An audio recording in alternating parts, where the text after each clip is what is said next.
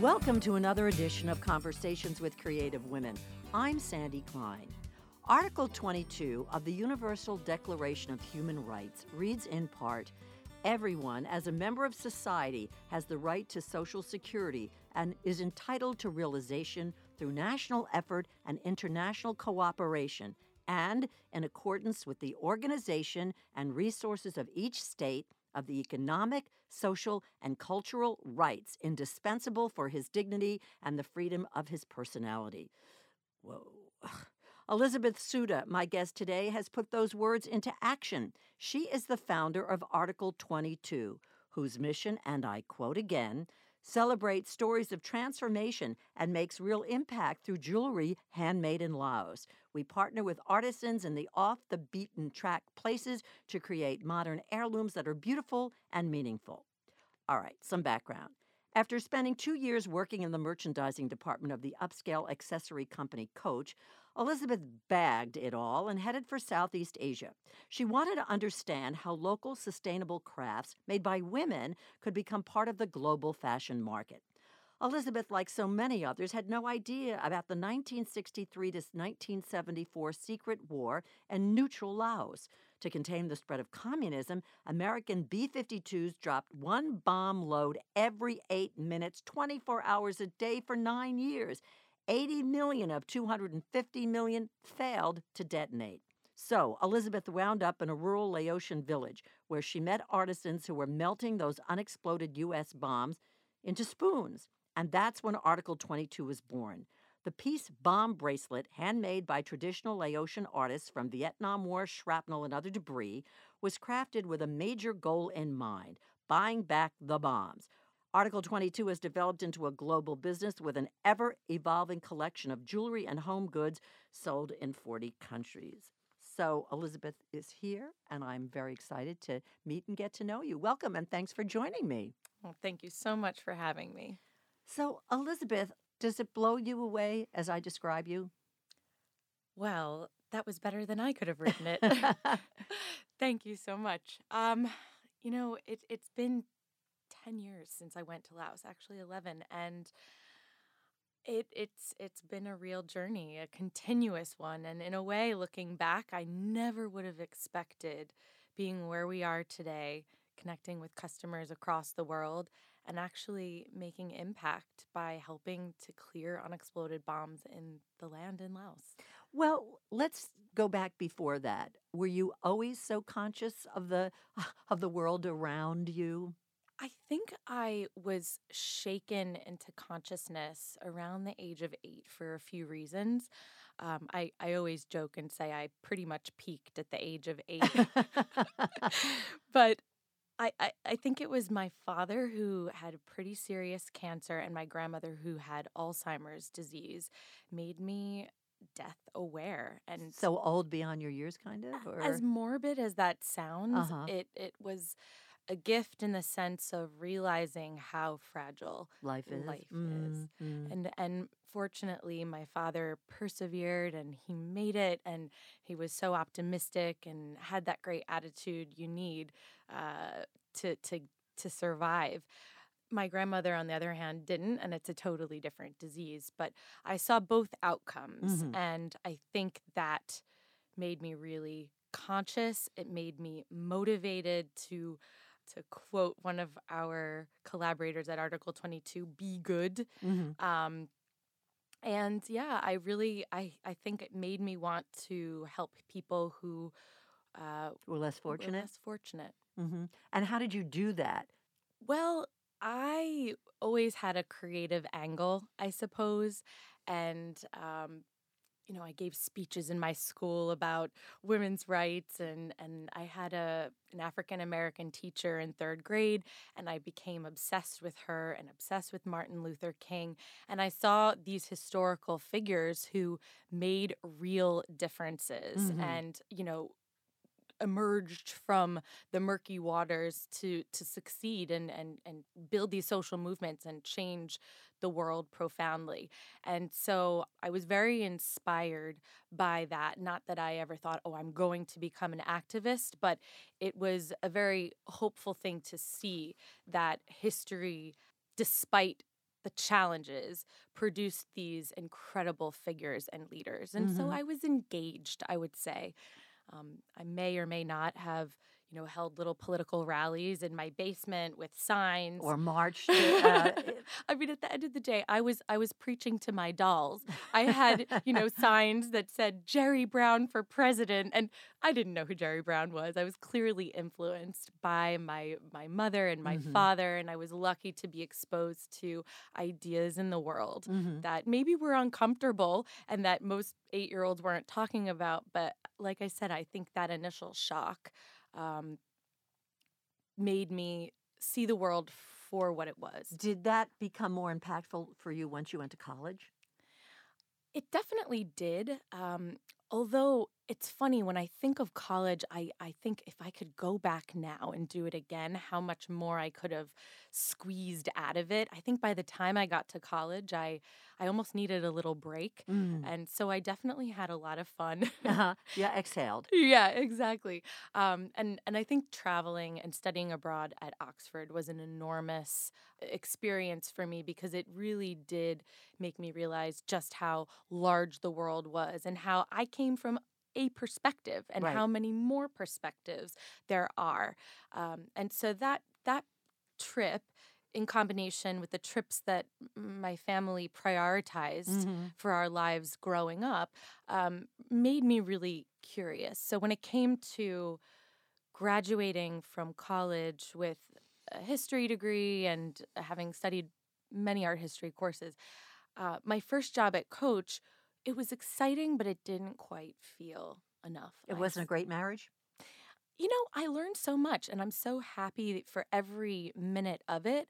I always joke it was almost like a mini MBA. It was my first business experience where Okay. I got this 360-degree view of a supply chain and what it was to run a business and take a product made thousands of miles away and bring it to market and sell it and understand if it was selling well. Did you think when you started at Coach that you had gotten your dream job? That's the thing. Mm-hmm. I felt grateful, but I didn't feel like suddenly I saw myself in my boss's shoes or my boss's boss's shoes. There was a very clear path and hierarchy, and I just didn't see myself fitting into it That mold. Mm-hmm.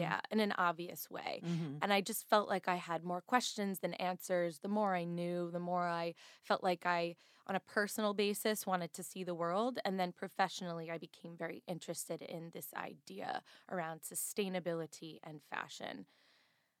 So that was you talking to you in a sense. There was not a specific catalyst that set that off. There was something brewing in your brain. Yeah, I think I definitely have a few activist bones in my body. And with regard to my time at Coach, there was one really interesting moment. I really enjoyed my time there, and it was a company that cared about its people. We got summer Fridays. I mean, those things matter. A little forward thinking, huh? Yeah, Mm-hmm. exactly. We got discounts. We became part of, the Coach tribe. What year was this? And this was in 2005 to 7 Okay. about. Mm-hmm.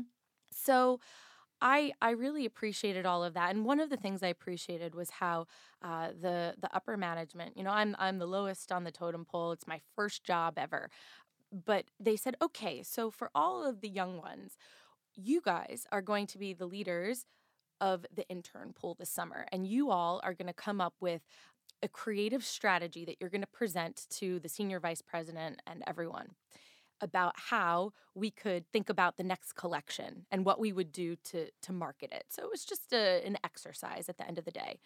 So I raised my hand and I said, well, what if our team chooses the environment as our focus? And my team said yes. And we did this full deep dive into the light bulbs that Coach was using, down to, materials that were being used to make the bags. In fact, Coach was vegetable tanning its leather since inception. And so that was really an interesting distinction when you talk about sustainability using vegetable tanning processes. So yeah, we just became really passionate and interested in this. But then when it was presented to the managers at the end of the summer, it just wasn't Didn't fly. received Not sexy enough for them, huh? Exactly. Mm. So I just thought, okay, it's a sign. I think my time here is probably done. At the time, sustainability and fashion were like oil and water, a bad salad dressing. And nobody cared. No. Mm-hmm. So you didn't have to leave, but you opted to do that. And then what made you think you could head for Southeast Asia, number one? Why did you want to go to Southeast Asia? Well, let me tell you, first of all of my friends and family were like, "You're giving up the Coach discount?" What about my bags, right? What about my future? Exactly. Yeah. So I said, "Yeah, sorry, but you can come What visit was your me." discount, by the way? It was generous. I don't know. I don't want to. I don't Okay, I'm want just to. curious. But Mhm. it was More than very 50%? very generous. No, Okay, all right. not more. But maybe an occasional moment of a sample sale. Okay. But it was extremely generous. Like I said, they really did instill a few very interesting values into their business when it came to how they treated their employees and also how they looked at the democratization of fashion and making sure that many different people could be part of the brand at different levels. I really did learn a lot, and I can tell you a little bit later how that influenced even the way I think about Article 22 and we build our pricing strategy. So take us on your trip to Southeast Asia. So I try to give the short version, Okay. but I actually got there through a failure. I applied for a Fulbright to go to India. Within Coach, I Mm-hmm. start researching natural dyes Mm-hmm. in particular. And I'm interested in natural dyes, and that leads me to become interested in handloom weaving because often, these age old practices are going with hand in hand with artisans who are handloom weaving as well. And so I managed to get incredible sponsorship from a businessman in India who runs an enormous cotton business. I get incredible support from a professor at FIT. Fashion Institute of Technology, for those who don't know. That's Mm-hmm. right. I had enrolled myself in a course at FIT to understand textiles in general. And I research and I write probably the worst application ever For this Fulbright. for this Fulbright. Mm-hmm. And it was so bad because I was just exploding with interest and ideas, and it just was terribly unfocused. I was trying to do too many things at once. And it turns out cotton is one of India's biggest exports, and they don't really want people talking about organic cotton. Gotcha.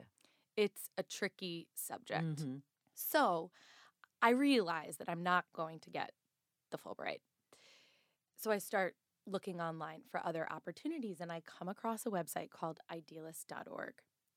And there are many jobs. UN, World Bank, many, many nonprofits and NGOs. The site seems incredibly reputable. And so I find an opportunity in this place I've never heard of before. I have to look it up on a map. I'm ashamed to say, but it's true. And it's describing my dream job, which is to help develop these textiles for export to the US and Europe with the idea that these women have this incredible talent and skill to naturally dye, handloom weave, but some of the design needs to be tweaked. And so let's build this organization that will support the women to, build their livelihoods out Right. of their traditional art form. Uh-huh. And on the other hand, let's sell them. So I'm getting up at 4 a.m. on mornings to talk to this person who is hiring me Who is where? in Luang Prabang, Laos. Okay. And I'm thinking, this is the dream, but I'm getting up at 4 a.m. But you know what? I'll do anything for this. And so one thing leads to the next. And after quite a few emails and phone conversations, I just feel like something is off. And I just can't go over there confidently working with this person. Mm-hmm. So I've already bought my ticket. So I'm going. I'm going. I have enough money to get me through 6 months. I'm going. And I went. And Knowing no one, not knowing the language. I'm yeah, okay. Wow. yeah. My parents are not the most Supportive, thrilled. I would guess. Yeah, that makes perfect sense. Yeah, they were worried, for sure, but they knew that the best decision was to support me because I was going to go. Either way, and you were certainly very determined. Yeah, So you go. I went and I started knocking on doors immediately, but it happened that pretty much the first door that I knocked on was it. You know, I say this to the women a lot. There's a word in Yiddish, it's called beshert, and the definition of beshert is meant to be. And so if that door was the first one you knocked on and a match was made, you're not going to get a rise out of me because it was supposed to happen. Yeah, it does give me the chills to this day to think about it. I told And my who answered the door? it was the door of a woman whose business I looked up prior to arriving. And believe me, there are not many Women-owned businesses in Laos. women-owned businesses in Laos. I mean, for so many reasons, but one of them is that the country was just opening up in the 1990s when she started this business. Madame Nicone was partially educated in France, and she came back to Laos to reinvigorate, the local weaving culture and community and make sure that at least this group of women would be able to earn livelihoods, take care of their families, even bring their children to work when they needed to export to a more global market, to share their cultural art form. And so I arrived and she happened not to be there because it happened that she was also the president of the Lao Handicrafts Association. So she had this incredible leadership role within the government on top of it to help all women weavers throughout the country, not only the ones that were working with her since the 90s. Mm-hmm. So I'm so mesmerized by everything that's in her studio, and I can hear the click clack of the looms that are, behind the showroom, and I'm, peering through the windows, and her daughter takes me on a tour of this space, and they're naturally dyeing with indigo leaves, this bright blue fabric. I mean, it's absolutely stunning, and I don't leave. Fortunately, she arrives back home for lunch. So civilized, by the way. They actually come home for lunch. Uh-huh. Yeah. And it was love at first sight. And because of her and her family's graciousness and kindness to take me in, I ended up having this incredible love affair with the people and the country of Laos. And I stayed there for the full 6 months. And it was at that point where Article 22 was starting to foment in your brain? So definitely there was no name for it, and frankly I thought, okay, I'll go back to New York and maybe I'll be an intrapreneur. I'll take this knowledge and plug it into a fashion company with a global market. And when I say take the knowledge, I didn't mean steal it, but I meant how can we actually bring the work and connect people who have the skills and the answers, in large part with regard to sustainability, at least on the textile side. It's one set of answers, natural dyeing, how to connect them to a fashion company that could really help them build this supply chain and business. I didn't know is the truth, but I did realize that what they were producing was largely either for a local market or it was for a particular niche, like the home goods category. One thing that's very beautiful about Laos and the textiles that they make is that women in Laos are very much culture bearers. Not only are often they the kind of holders of knowledge to produce this art, but also they're wearing it. And it's partially a decree by the government. Huh. And you could argue that's a bad thing. The government is telling me what to wear. But it is a point of pride, at the very least, for government holidays and official business. You wear your sin skirt, and likely you made it, or your mother, or your grandmother. So that piece of clothing that you wear has so many layers of meaning. Literally and figuratively. Yeah. Uh-huh. Exactly. So realizing that it was more than just a piece of textile, that this was built into the fabric of their society, Mm-hmm. that really got me interested in the larger point of all of this talk. And at that time, it was really very new talk and chatter about sustainability. And I realized that, yes, so often the most underserved people, the people who are perceived as the least developed, have to be resourceful and often have Because they're many. not getting any help from you. Exactly. Yeah. And Uh-huh. they already have some of the answers that we are searching for today. So the wheels are turning in your brain as Yeah. you're back here in the States. And then, as I said in the introduction, about this craziness with the unexploded bombs or whatever and the shrapnel. What were the steps for that? Yes. How did we go from textiles to peace bomb jewelry? Hello. This kind of shocks me even to this day. So Vientiane is a cozy capital. It's beautiful and it's small, and you talk and you meet people, and I I ended up having, meetings with the country manager of the World Bank at the time, because people were a bit intrigued. What are you doing here? You have no background in economic development or, the nonprofit space, international development. Who are you? You came from Coach. So people were curious, and I mentioned the words. What about sustainability in fashion? And you're literally a one-woman band here, right? It's just Elizabeth. It's me. And not knowing what I'm doing, in truth. I have no idea. But I know that I'm onto something when there's this mutual curiosity.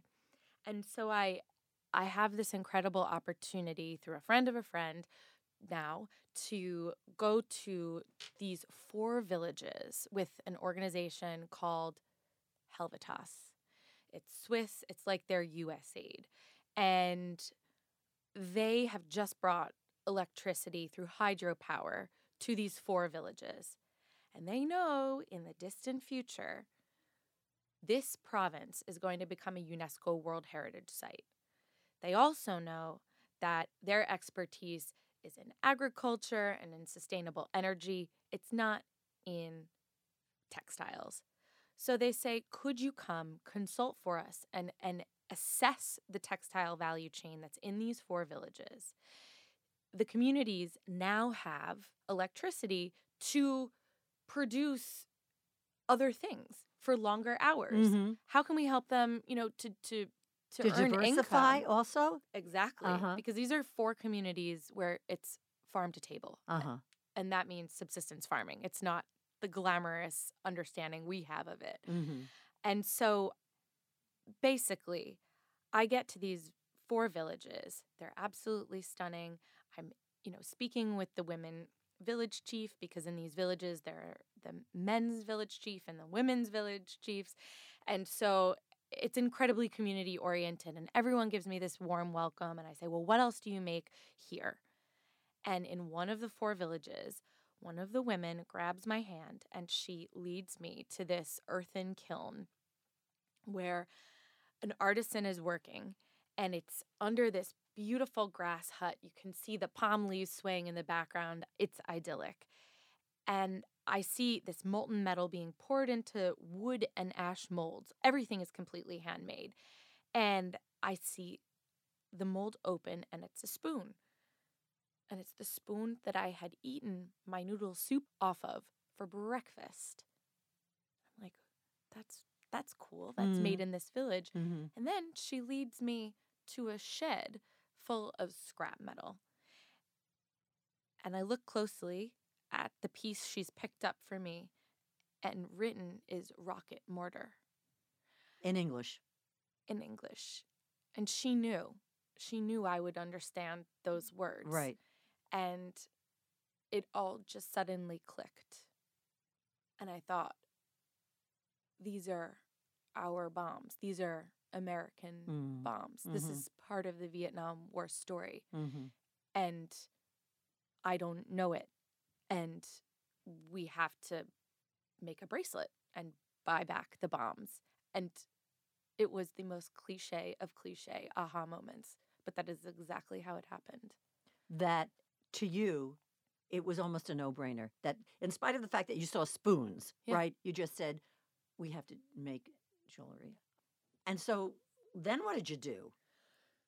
So I really was so impressed by how the people who were affected by all aspects of the war, who were refugees leaving their village during the war, taking refuge in the capital city of Vientiane, coming back at the end of the war around 1973 when the last bombs were dropped, finding their village littered with shrapnel, a crashed jet plane, and unexploded bombs. These people with these problems found a way to take that horror and make it into something useful. Right, right. So this wasn't my idea. That was all their idea. The bracelet was something I thought was necessary for a more global market. There's not a big market for spoons. Exactly. And when you think of really what is maybe your favorite piece or pieces of jewelry, I don't know, what would you first think of? You don't have to say what it is, but are there other characteristics like who gave it to you? Sure, it's For significant. what occasion was it passed down? And I can't say that this was my realization at the time. It's definitely more a matter of reflection and how we've built the collection out from a single bracelet to over 50 styles. But I think really the word heirloom is what jewelry is all about. Its significance. These are pieces of history. And so jewelry, I guess, innately made a lot of sense. And it's something you wear, and it's a conversation piece. Right, right. And our pieces are different. People don't exactly know. They know it's not gold. It's a silver tone, but they kind of get the sense that it's not silver. So people are always asking, what is it? And it's so light, and it doesn't tarnish. And the very first thing we did to finish it was tell the story on it. Dropped and made in Laos. You make it sound so simple, and I'm not patronizing you about that. I mean, obviously, it's so part of who you are, and it just seems like all of this was a natural act. Well, here's, all this bomb debris, and it just took off, didn't it?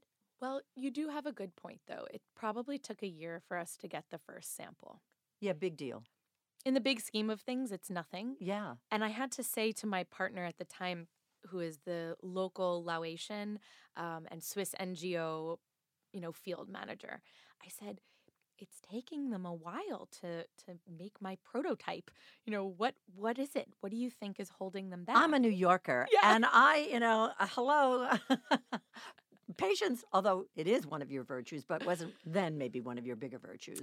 And I was just curious, if they can make spoons, they can make bracelets, I'm sure. I know it might be more difficult because they're not used to it, but so he looked at me, and I had gone back at this time, and I had brought this other alternative mold made from metal because I was worried that if I got there and they really couldn't do it, then I just wanted to have a backup. Well, guess what?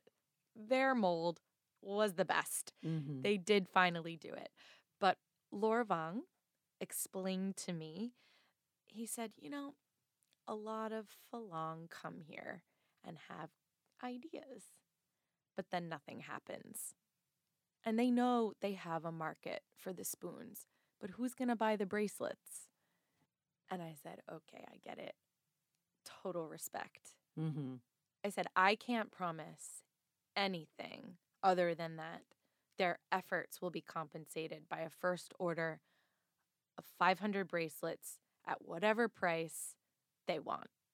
And we did the first 500, and that turned into 1,000 and a few thousand, and now many more thousands. Where'd the money come from? So family and friends to fund the initial amount. And I had sold my Coach stock that I got as part of being an employee at almost the peak. And it was pure luck that that happened. Well, that seems to be a factor in your life anyway.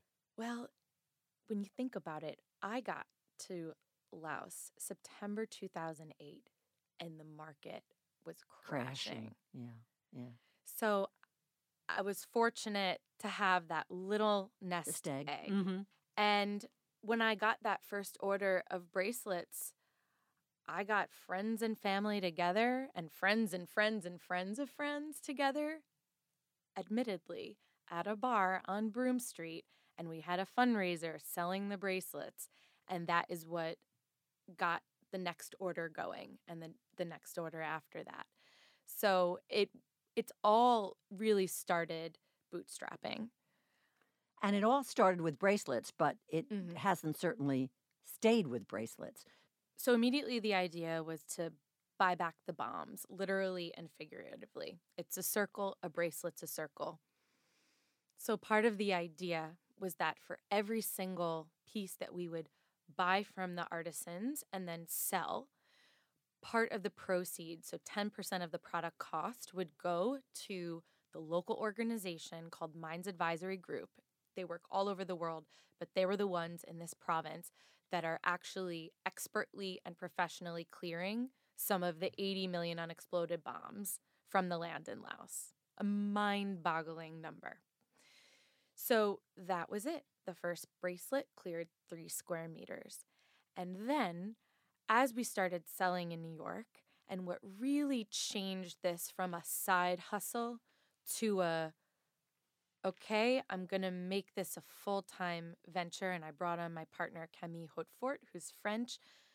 This is at the end of 2012, was the holiday market at Union Square and Columbus Circle. And those are 2 big sections of Manhattan for people who don't know. Yeah. That's right. Mm-hmm. And we've since expanded into a third in Manhattan. So it's kind of a pop-up. Called Bryant Park. And we do those around the holidays, but it's Mhm. not the only way we sell. And when we started talking to customers at that point now, we really only had like 4 or 5 styles. We had a bracelet that could be worn any size by anyone. We had 4 different sizes of our circular bangle bracelet. We had a few necklaces, very limited.